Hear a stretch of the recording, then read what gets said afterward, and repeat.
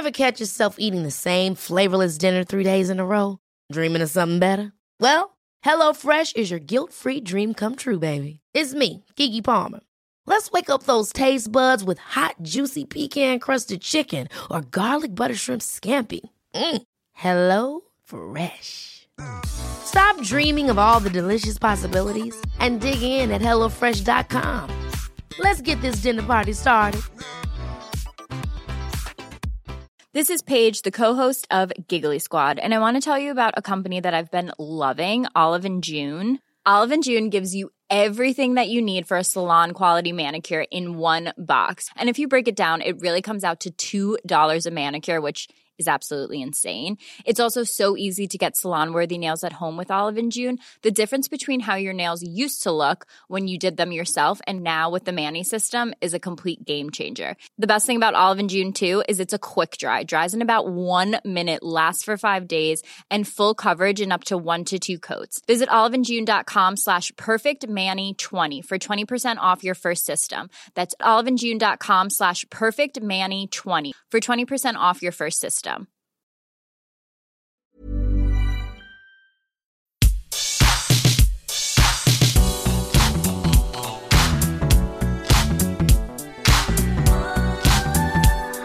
So in the longest pantheon of trying to think of a name for this podcast, we have happened upon Classic Us. Now, this is Classic Us. It's Scott Tilford. It's Josh Brown hanging out on a Monday. How are you doing, Scott? I'm doing pretty well. We just did the reaction to the old Carnage and Venom thing, which looks to be yet another sort of superhero movie with big oversized CG monster people going at each other. And because the gaming industry, I mean, at least that's the film industry doing stuff. The gaming industry is kind of not really doing stuff yet, but August seems to be the month where things will start to kick in. And we just kind of thought for the Monday check-in, we would sort of just do a Classic Us, just do a classic, just checking on what we're playing, because we're playing a lot of stuff right now. There's a lot of different games that we've sort of been revisiting. Some absolutely balmy stuff in regards to what me and you have been touching back in on, but also something that we talked about, I think it was just last week, maybe the week before, when we were going through Legend of Zelda Skyward Sword HD on Switch, and we both now finished that game, and both absolutely, I mean, I can speak for myself at least, hated it by the end of it. I was so glad it was done. I know you deleted it by the time you got to the end, but I am firmly in the F this game, I hate this game, this is the worst Zelda ever camp, and I'm pitching a big old bonfire there, because I'm never leaving that camp ever again. Well, this is what I'm excited for, Scott. After like 10, 12, 20, how many other weeks we've been doing this, we finally started on a name. And I'm excited to see what anyone listening to this thinks about this topic. Because, like the last time we did this podcast, because Ben Roy filled in your lovely birthday weekend last time. I couldn't remember what I did last week, but it was my birthday. That's what it was, yeah. You were getting older. I was. Yeah, like since then, like you said, I finished Skyward Sword. And the last time we talked about it, I was loving it. I was like, whoa, if this is the worst Zelda game, this series might just be the best thing of all time, because I was loving it. I thought it was amazing. And then, like you said, it went on for another 30 hours, and I was just ludicrous in it forever. And I can't believe how much the back half of that game has soured me on it. I still overall came away thinking positively of it. I think all of the content in it is good. Like, I genuinely do. Even the stuff you're doing towards the end, I think every single thing that's designed in this game for you to do is engaging, is satisfying.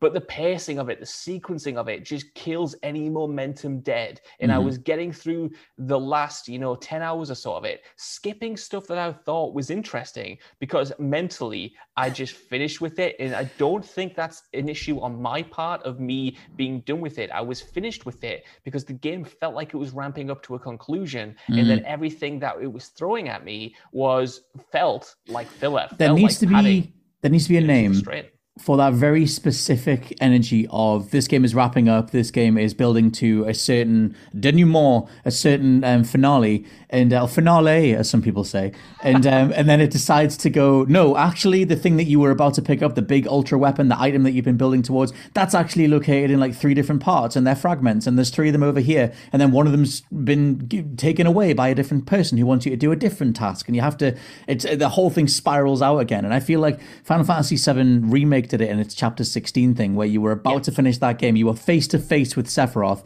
and then something happens that completely dovetails it, and you spend the next sort of 3-4 hours getting back to that point.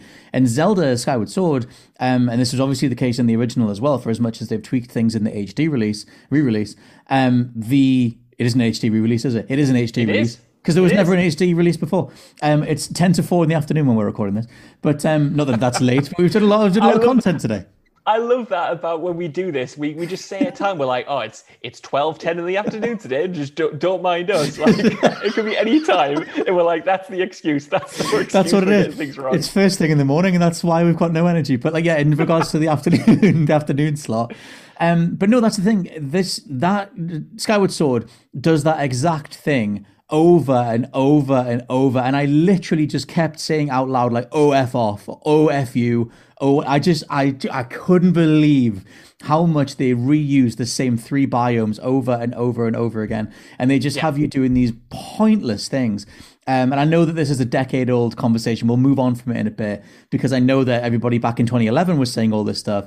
But you have all those like quests where it's like, oh, actually, you need to go find 15 like motes of light that are around the environment. Oh, actually, you need to go find these individual song notes to learn a song. Or like, actually, the thing that you want is actually split into 3. Oh, hey, by the way, you've lost all your weapons. Now we need to go make this arbitrary stealth section. And I was just sort of looking at it going like, this is making me want to turn the whole thing off. And I was so up for the story side of it. I love the stuff that they do with Impa. I just love seeing those characters in cutscenes, to be honest, because you never see that in most Zeldas. Like, you don't get proper story cutscenes. But even by the end of it, the actual story that was there made very little real sense anyway. And even the whole like, or I'll find out the origin of the Master Sword. And it's like, oh, the reality is that Link went on a horrific fetch quest for like 15 hours, and that's the origin of everything. And so like by the end of it, the final fight is kind of cool, but I was just like, I'm beyond done. And like I said, there needs to be a specific name for that kind of energy where you think something is finishing and then they spiral it back out again, because there's nothing worse than that, where you want the game to end more than the game is actually going to end. And it's frustrating because you can love the game. You know, like I said, there were things that I think the best dungeons in Skyward Sword happen in the second half. And you were, I think, done with it in terms of its repetition. A dungeon. Before I was. You were a dungeon with it. Doesn't make any sense. I feel like you hit that wall a little bit, before I did. I was still quite enjoying it. I didn't really mind. In fact, I was making excuses for some of the fetch quests and for some of the padding that I was putting you on. But yeah, I reached that moment where I just thought, you could just focus on the dungeons. You could just focus on even some of the connective tissue between those dungeons. There's no reason why you've added even more stuff on top. There's no reason why I have to return to this biome arbitrarily to complete a puzzle just for the sake of padding things out. There's no reason why I suddenly need to do this pretty good music puzzle right at the very end of the game when it feels like we're building up to an ending that's going to take me, half an hour. There's no reason to do those stealth segments every single time you have to find, part of, I think it's maybe like the dragons or maybe something. You have to find something. There's so much you have to find in that game. And yeah, you mentioned like this is a decade-old conversation, right? Like, but it hasn't gone out of fashion. I don't feel like it's a dated conversation. Well, hardly anybody, because I guess, yeah, more people assumedly have played it on Switch than would have played it on Wii. True, but even outside of that, I don't think it's dated because, like the game you mentioned there, Final Fantasy VII Remake, made the exact same mistakes. Open world games especially make the exact same mistakes when it comes to how it delivers its content and how it paces its content. I talk about it all the time, but going back to Days Gone, that was definitely one of the examples where I was playing Days Gone and I hit the ending mentally in my head about 10, 15 hours before that game actually finished, because the way it was constructed felt like it was building to something that didn't happen. And then suddenly you were in a brand new sandbox and you were, taking on a whole new story essentially. And yes, I know a lot of people might be listening and saying, well, look, we're spending a lot of money on these games. We want all the content we can get. We want all of this stuff. And I do sympathize with that thinking. But it's not quantity over quality. Can be fine if it's paced well, if it's delivered well, and if you don't get bored with it. The moment you're bored with it, the moment you're done with it, that's when the content is useless. That's when and everyone reaches that threshold at some point. And I feel like with a game like Skyward Sword, you reach it eventually. It is inevitable. Whether you reach it 5 hours in, whether you reach it 10 hours in, whether it's 20 hours in, like myself, you reach that point, and that's an issue with the game. That's an issue with the game and how it's designed. Like, yeah, just base elongation is not a justification for money. Like, it's just not. Like, I mean, there's just, and especially in this case, it's only three. It's the Skyloft itself, the main kingdom, and three other biomes, which are the most archetypal Zelda biomes you could possibly have. Like, you know, the grassy green fields, the volcano place, and the underwater place, and it's just like that's it. That's all you get. And I guess there's the desert, but it like sort of like becomes one of the other ones. And I just, yeah, it was that feeling of just like, oh my god, like having the whole dowsing ability where it's just like, oh, the thing that you need, we're not actually going to tell you where it is. You're going to have to go and point your sword at it and sort of like walk around and try and focus the camera on it. And I was like, this is really, really like forced elongation stuff where I was like, you could just put a marker on the screen. Like even the bit after about the midpoint when you need to go and get like 3 separate flames, and these flames are back in the 3 biomes that you've been in, but they don't tell you which like area to land in. So you just sort of land somewhere and point the sword around. I was like, what am I doing with my life? Like this is abysmal. Like I hated all that stuff. And so yeah, I mean, I guess we should do closing thoughts on Skyward because me and you've been playing fools. We've been playing a lot of stuff. But we've been going mad. We've been free from the prison that is Skyward Sword, and now we've just bought and started playing every single thing. But yeah, closing thoughts. It's just a feeling of disappointment coming away from that game. Like I said, you know, it got so bad with the pacing and with the padding that I was skipping content that if it came 10 hours previous, like some of the side missions in Skyloft, I was getting and turning them down because I'd reached that point where I just wanted it to be done. And it's a shame because there is so much content in the second half of that game. Like I said, some of the dungeons, whether it's the ancient cistern, whether it's the the sand sea, whether it's some of the cool things like you said, like the boss fights that happen right at the end of the game, so many highs in there, but it's just padding for the sake of it in between those good points to the point where I just wanted it to be over. I got to a point on the Saturday night when I was playing it and I thought I was coming to the end. I got excited to finish it. I got some wine in, being inspired by my boy Benroy, got some wine in, made some food, sat down to finish Zelda, and then it was like, oh no, there's like 10 more hours. You've got to do all these other fetch stuff. And that was when I was done with it. That was when I was like, nah, you've disappointed me here. I loved you so much, and you've just disappointed me. When someone comes over to your house and you had a lovely, lovely time, and you've been there for a few hours, and it's clearly time for them to go, but they won't. And you can't say, but then you live in that energy of like, well, we're clearly done. Like, it's done. Like, just leave. And it's like that. It's a gamified version of that. And so, like, yeah, would you recommend Skyward Sword? I don't think I would. Like, not for Zelda. Like, if you're coming to me and going, what 3D Zeldas or what Zeldas should I play? Skyward Sword is literally the worst. Like, it's abysmal for the last third. Like, it is terrible. Dude, oh my God. I hate it. It's difficult, right? Because I don't have the same Zelda history or same Zelda knowledge that you do. It's only literally the second Zelda that I've played through to completion, Breath of the Wild of this. Like I said before, I've dabbled in stuff like Ocarina of Time and stuff, but I don't really count that as, proper experience. Right. I couldn't recommend anything on what I've played of those games or even what I know. The first-hand experience, it's these 2 titles. So with that in mind, and for as much as I did enjoy the first 15 hours or so, I would recommend it as a nice experiment because I think, as a game, it's really well put together in terms of its puzzles. I think the combat is very satisfying with the motion controls. I think Skyloft itself is lush to explore. There's a lot of good stuff. I like rolling the bombs. That's fun. Rolling the bombs, very fun. There's a lot of good stuff in there, but you just have to know that it's going to be 30 plus hours, if not more, if you want to do all of the side stuff. And there's going to be a lot of padding. You're going to have to put up with a lot. So I would recommend it, but with a lot of caveats. Yeah, I absolutely would not. Speaking of putting up with a lot, you've been playing Fallout 76. I don't know where this came from. You just sent me a picture of your dashboard with Fallout 76 downloaded. So what have you done? Why have you done this?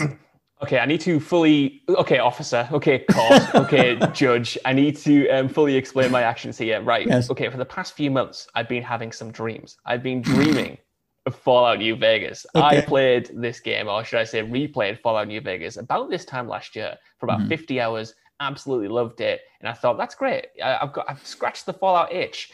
But now it's come back with a vengeance, Scott Tailford. I've been dreaming about playing New Vegas in my brain, but because I don't want to commit to another replay on the Xbox One, because I'm holding out to get an Xbox Series X and to replay it on that machine, I need somewhere to scratch the Fallout itch. And Fallout 4, I played only a few years ago. Fallout 3, I've done to death. In fact, I don't really necessarily like that game as much as I used to. Fallout 76, though, I've never actually put time into, and it's been years. And I was just sat down and I was thinking, man, I love this franchise. I love Bethesda games. It's weird that I haven't properly committed time to playing this one that I'd missed. The only one of theirs in recent memory that I've not touched. It's just this big, vacuum essentially. And I already had it, downloaded. Well, not downloaded, but I had it in my library. So I thought I've got nothing to lose with this except time and maybe my reputation. So I thought, no, it's time to finally play it. So I sat down and started it last night. Well, that's the thing. What? Because I played it back when it first came out. It was abysmal. I turned it off. I hated everything it represented. What's it like in 2021? Weird, really strange, because I've only got fragments of what I remember from like all of the Fallout and all of the Fallout. Hey, good. And all of like the videos we obviously did around the time, covering the controversy, covering the bugs, and all of that stuff. So I've kind of like got these half remembrances of what it was like at launch. But I booted it up and I was pleasantly surprised, at least so far. The opening is quite interesting. I like the character customization. And I think what's really interesting, obviously, when it came out, the whole marketing thing was, there were no NPCs. The only humans in that game are other humans you encounter. But now you open it, you go out the vault, and you immediately encounter two people. They've changed loads of stuff. Yeah, totally. You immediately get ushered down to a bar with NPCs, real human characters that you can talk to.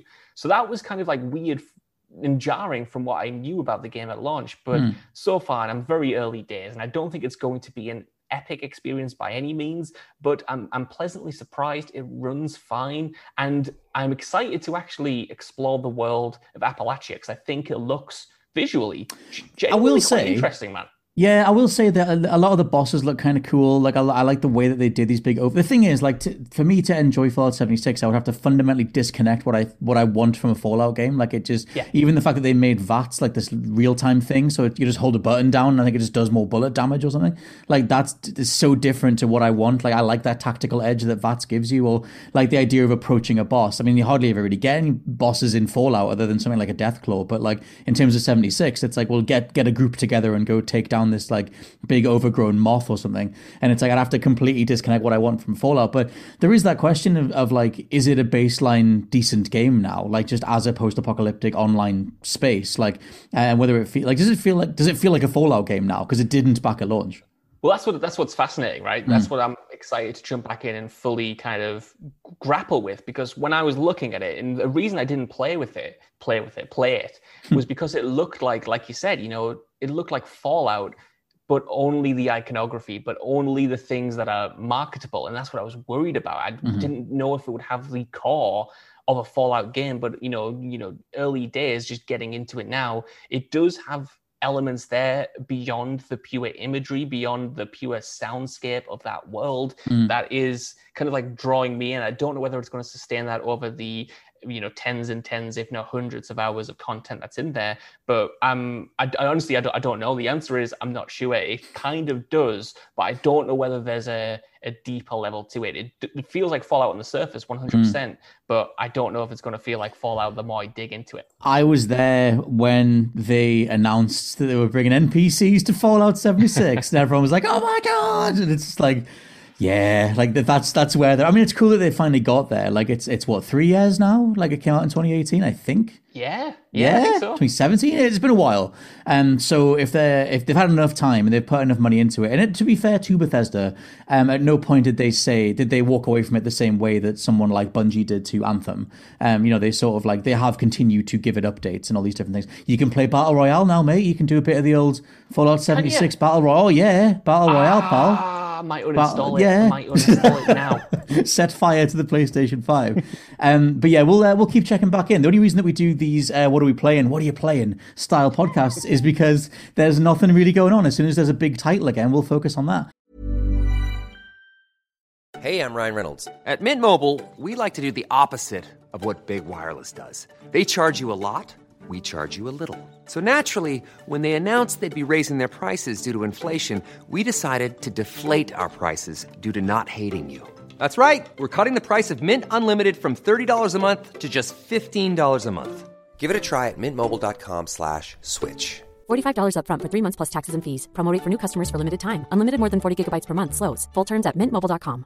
Cool fact, a crocodile can't stick out its tongue. Also, you can get health insurance for a month or just under a year in some states. United Healthcare short-term insurance plans, underwritten by Golden Rule Insurance Company, offer flexible, budget-friendly coverage for you. Learn more at uh1.com.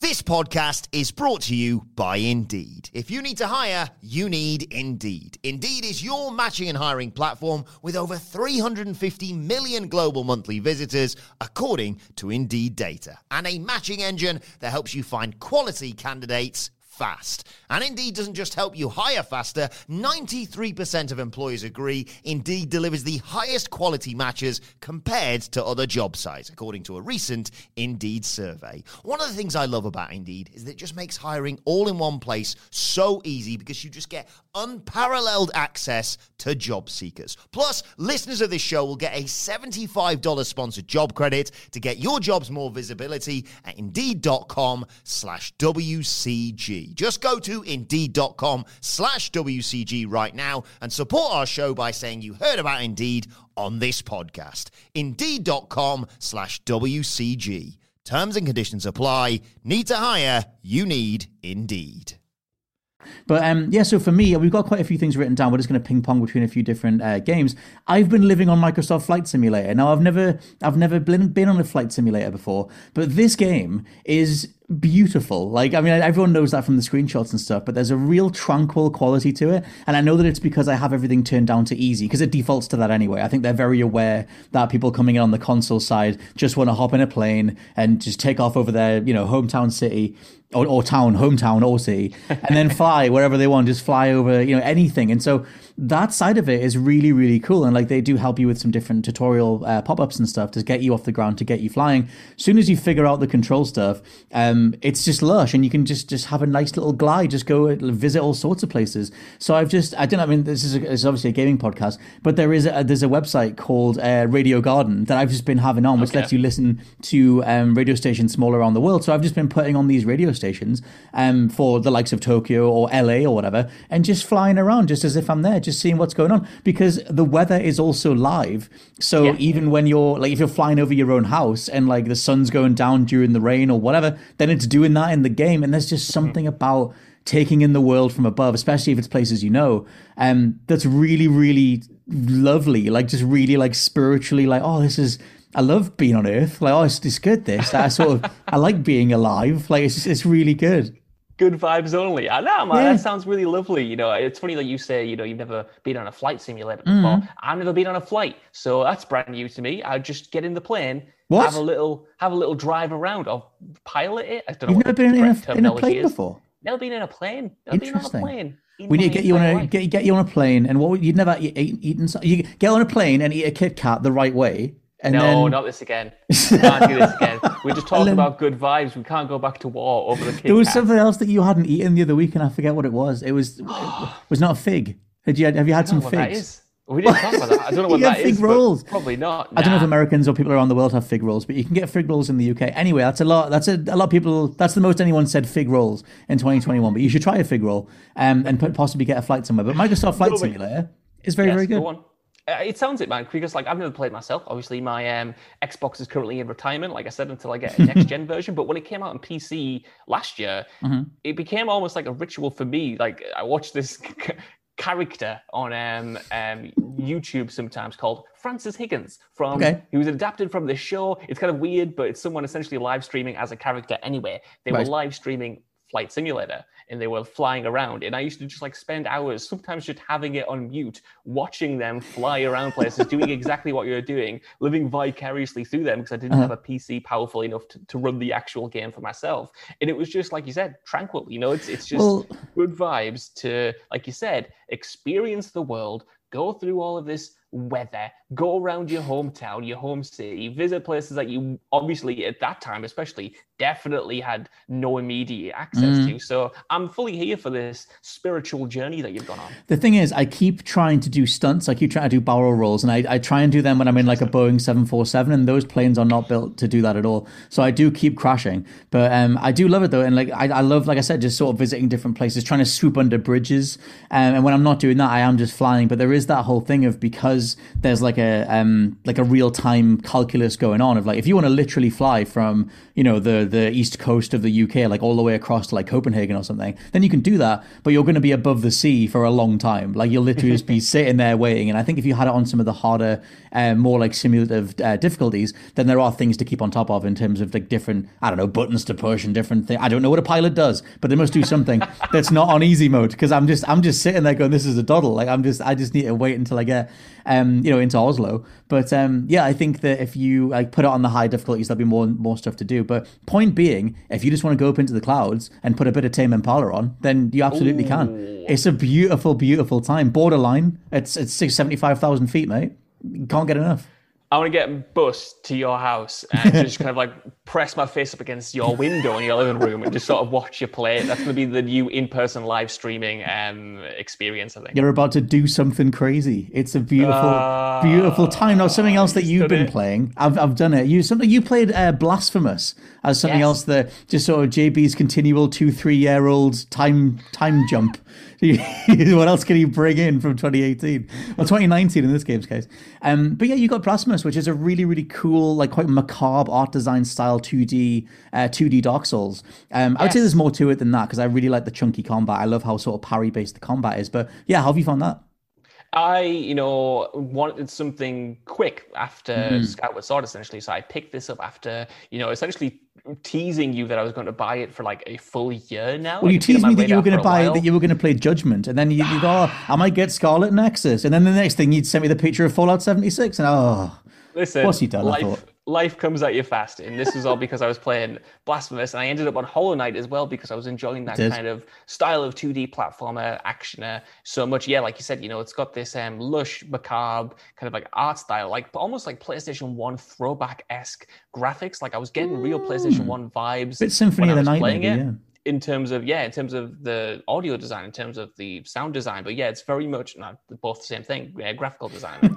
But yeah, like you said, it's very much kind of like this Dark Souls in 2D, way more explicitly than I expected it to be. Like instead of having like the natural Metroidvania style level design, it is kind of almost structured like Dark Souls 1 is, where like, you're kicking back shortcuts, every single area interconnects with each one. You're taking elevators from one area all the way to this other one in the peaks, for instance. And I thought that was really cool. And, just kind of like grasping all of these different environments, mastering them alongside, like you said, the chunky combat, the really cool executions. It was just a sort of game that took a little bit to get into, but once I was into it, like I couldn't stop playing. And I think the boss fights in particular are so challenging and so demanding, but so cool that it gave me kind of like, the fire you get when you can't beat a boss and you sort of, you get in the zone. Like, put me back there. I haven't had that maybe all year, and this sort of gave me that, and I was like, "Ooh, I like this. This is really cool." And that's why ultimately I wanted more and ended up playing Hollow Knight. But yeah, really enjoyed that. There's something to the game's combat. I love a game that will obviously have a challenge and give you something that you're going to like bash your head up against for a while. And I love when you have a really satisfying kill on the other side of it. I feel like Sekiro was the first sort of FromSoft game that really did that. Like obviously there were some like fairly like gratuitous kills in Bloodborne where you do that weird reach inside the person and pull whatever it is out of them kill. And then obviously like Dark Souls had some backstabs and stuff. But Blasphemous, like whenever you best a person, especially if it's with like a parry kill, you just full on like flatten them, squish them into pieces. It's just proper like God of War style. And I was like, give me more of that. Like I'd miss that. Like if I've been beating my head against like a whole bunch of really annoying enemies, some little chip damagey enemy thing, let me squish it. Like I want to squish it over and over again.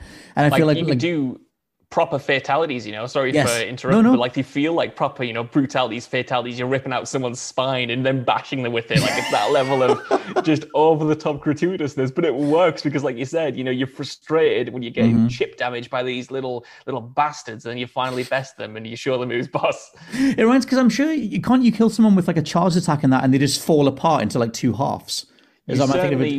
One of the executions, you definitely chop. I think that's what I'm thinking of. Yeah, just kind of like fall. Yeah, it's totally that, because I've been playing a little bit of Ninja Gaiden. I'm all over the map, but I played a little bit of Ninja Gaiden Black the other day because I read that Ninja Gaiden Black on the Series X, if you just play the original Xbox version, because of how much the Series X up-reses it in terms of frame rates and auto HDR and everything else, that is a better version of that game in 2021 than the re-released Ninja Gaiden Master Collection version. Like that's totally like a PSA for the whole world, because you can pick up Ninja Gaiden Black for like £4 or $5 or whatever, and Ninja Gaiden Black has better extra content than the original version of Ninja Gaiden, which is what they based the Master Collection off. So there's a whole thing with that. So I was like, right, I'm going to go and see what the state of that is. I mention all of that because I like cutting their heads off in Ninja Gaiden. That's how I got there, because there's a whole thing in that game where if you do like a charged attack in Ninja Gaiden Black, because it was too censored in the original version and it was too much censored in the Sigma version, but in Black you can charge up attacks and just lop all the heads off, and it's great. And so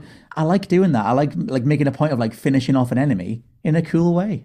I'm so eager to play through that trilogy, man. Like, it's another one that I've been teasing you that I'm going to buy for like the past few months, but I just haven't found the time to sit down and properly spend £35 because sadly I can't get the Ninja Gaiden Black version for Xbox. But that's the thing. I would not buy the trilogy. I would just get Ninja Gaiden Black, and then play that on the old Series X, and then get Ninja Gaiden 2, original Ninja Gaiden 2, up-resed, and just forget about Ninja Gaiden 3. I mean, what are you going to do? Are you going to go play Ninja Gaiden Yaiba version as well? Like, you're probably all right. I kind of want to do it, man. Like I said, is this something you think I should wait until I get a Series X to do, or I think it's worth jumping into the trilogy now on PlayStation 5? That's the big dilemma I'm wrangling with right now. The general thing from the Ninja Gaiden Reddit was that you should stay the hell away from the Master Collection. It feels like they just went back to some of the worst versions of those games and then resold them with like, yeah, it's 4K 60, but Ninja Gaiden Black, thanks to the Series X, I think, and S, is also 4K 60. Plus Black as a content pack has more to it than the original game. So you're just, as weird as it feels, you are actually better off getting the original Xbox version, which is then upscaled and everything. So I already know what the outcome of this conversation is. It's going to be you buying the £30 version because it's Nope. Already wrong. I'm not going to buy the £30 version. I'm not going to buy Ninja Gaiden 2. I'm not going to buy Ninja Gaiden Black. I'm going to buy Ninja Gaiden 3 on its own and just play through that. I know that's the exact outcome of this. And you know what? That's fine with me. I've never played Ninja Gaiden 3 properly. For good reason. This is my villain origin story when they finally catch me and they're interrogating me in the police prison cell. Why did you do it? Because he kept playing Ninja Gaiden 3, mate. That's why I did it. Every single time. I want to very, very quickly close out on a twofer, which is I played Death's Door and The Ascent, two sort of top-down isometric, really, really impressive indie games that dropped very recently. I forget the name of the developer of The Ascent. I think it's Neon Giant, and they're made up of ex-Ubisoft and I think Rockstar staff. And it's just like, for me, I've only played about an hour or so of The Ascent, but it's easily one of the best looking games of the year. Like, absolutely gorgeous in terms of the amount of detail that they're packing into every frame. And obviously on Series X, and I'm lucky enough to have an LG CX TV, it just looks absolutely stunning with the HDR, the depth of the contrast and everything. It's just a really cool, gritty cyberpunk cityscape where like tons of neon, all these different reflections, great, like tons of reflective surfaces, and everything you do as a character, it just bounces off all of those surfaces all at once. It just looks great. And the gameplay itself, it's just this isometric sort of twin stick shooter where you do have side missions and sort of things that you can unlock and everything. But I'll probably check back in on that in like future weeks and stuff. But I really like The Ascent. The other one is Death's Door, which is the newest one from Devolver Digital, which is also developed by the people that did Titan Souls. Now, I don't know if you played Titan Souls. No, not Titan Souls specifically, no. That game was so brutal. It was just a boss rush. So it was just literally literally you were exploring, and then the only enemies that you came across were bosses. And if you died to one of them, you went all the way back to the last checkpoint. And it was like the essence of a Dark Souls in theory, but it was just so brutal. And I remember the completion stats for that being so small. But it's those developers anyway, not that I can think of their name, but the other people who did Titan Souls. But Death's Door is like another sort of isometric, like almost like Zelda-y action. I guess it's got a lot more action in, but like action adventure, where they've just taken all the lessons that they learned from the really cool boss design of Titan Souls, but just added NPCs, added things for you to do, added all these little miniature puzzles, go get the key, go down this different pathway. Everything goes back around to the old checkpoint Dark Souls style. And you're just playing as this little crow who's got a red, he's got like a glowing red sword, which just looks like Kylo Ren. And which I guess Kylo Ren, because a wren's a bird. Kylo Ren. Very good. And you're just sort of going around doing these different boss fights, trying to reclaim souls, because all the crows work for this organization that sort of looks after people's souls when they pass away. So it's kind of like a Grim Reaper style setup, but then your soul gets away, so you go on this big adventure. But in terms of touching in on both those games, I played more of Death's Door. I've done a couple hours. But both those games are very promising. If you want something to tide you over between now and Kena Bridge of Spirits, or I don't know, Halo Infinite, or whatever else we've got for the rest of this year, because Horizon's been delayed. played, then you could do far worse than checking in on both those titles. Oh, dude, like I had I wasn't necessarily keeping up with them, but I had heard a lot of buzz, before obviously they came out last week or whenever. And I finished my week at work and I thought, you know what, I want to see if I can play some of these, because if you type in The Ascent onto Google, it actually says that there's a PlayStation version that's happening on Wikipedia, but that's not happening. I couldn't find any proof that was happening. So I had the disappointment yet again, and not to turn this entire podcast into 30 minutes of me whining that I don't have an Xbox Series X. I love that your Xbox One just doesn't exist. It's just not even there. It's not even an option at this point in time. It's annoyed me. It's in the bad books. It's practically in jail under my bed. Like, it doesn't even get a look in. It's a Series S or X or nothing. And yes, another couple of games that you mentioned there that are just, I'm really looking forward to playing. Death's Door in particular really kind of like, is exactly what I wanted, and I couldn't get it. So I played Fallout 76 instead. So that's partly the reason why I had that brief moment of madness. We'll say that Death's Door, it's like it nails everything that it's setting out to do. It doesn't go beyond that. Like, it is the isometric camera angle. It is a bunch of NPCs. It is really fun, enjoyable, chunky combat and really cool bosses. But it is just that. It's so far anyway. I'm only sort of a couple of hours in, but it is sticking to that formula. Like, you've played this game before. It's just an immaculate execution of that formula, and that might be exactly what you want. And it's very charming. Like, it's really, really well written. For what little dialogue is in there, every character is really memorable. There's a dude called Pothead who's literally had like a witch's curse put on him, and he's actually got a big cauldron of soup for a head, and he keeps trying to bow to you, but his soup falls out, and stuff like that is great. And so they write very cool little characters like that. There was someone else called like Dalian the Stallion or something like that, and I thought that was like a cool name.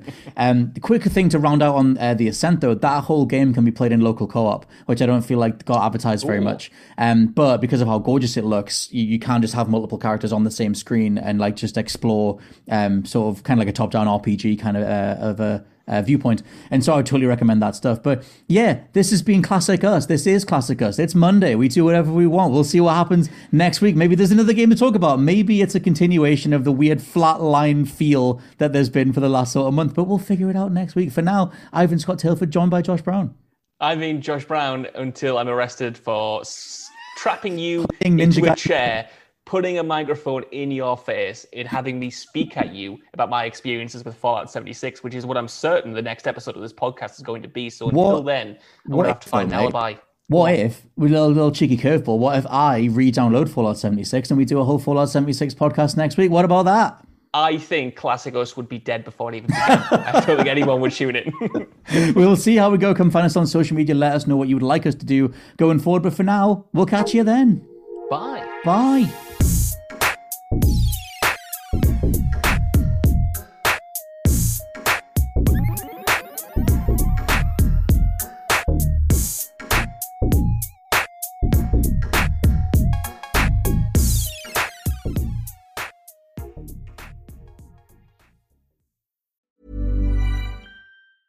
Even when we're on a budget, we still deserve nice things.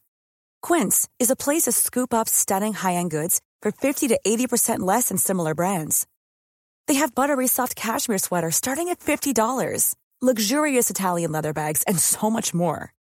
Plus, Quince only works with factories that use safe, ethical, and responsible manufacturing. Get the high-end goods you'll love without the high price tag with Quince. Go to quince.com/style for free shipping and 365-day returns. Hi, I'm Daniel, founder of Pretty Litter. Cats and cat owners deserve better than any old-fashioned litter. That's why I teamed up with scientists and veterinarians to create Pretty Litter. Its innovative crystal formula has superior odor control and weighs up to 80% less than clay litter. Pretty Litter even monitors health by changing colors to help detect early signs of potential illness. It's the world's smartest kitty litter. Go to prettylitter.com and use code ACAST for 20% off your first order and a free cat toy. Terms and conditions apply. See site for details. Hey, it's Paige DeSorbo from Giggly Squad. High quality fashion without the price tag. Say hello to Quince. I'm snagging high-end essentials like cozy cashmere sweaters, sleek leather jackets, fine jewelry, and so much more. With Quince being 50 to 80% less than similar brands. And they partner with factories that prioritize safe, ethical, and responsible manufacturing. I love that. Luxury quality within reach. Go to quince.com/style to get free shipping and 365-day returns on your next order. quince.com/style.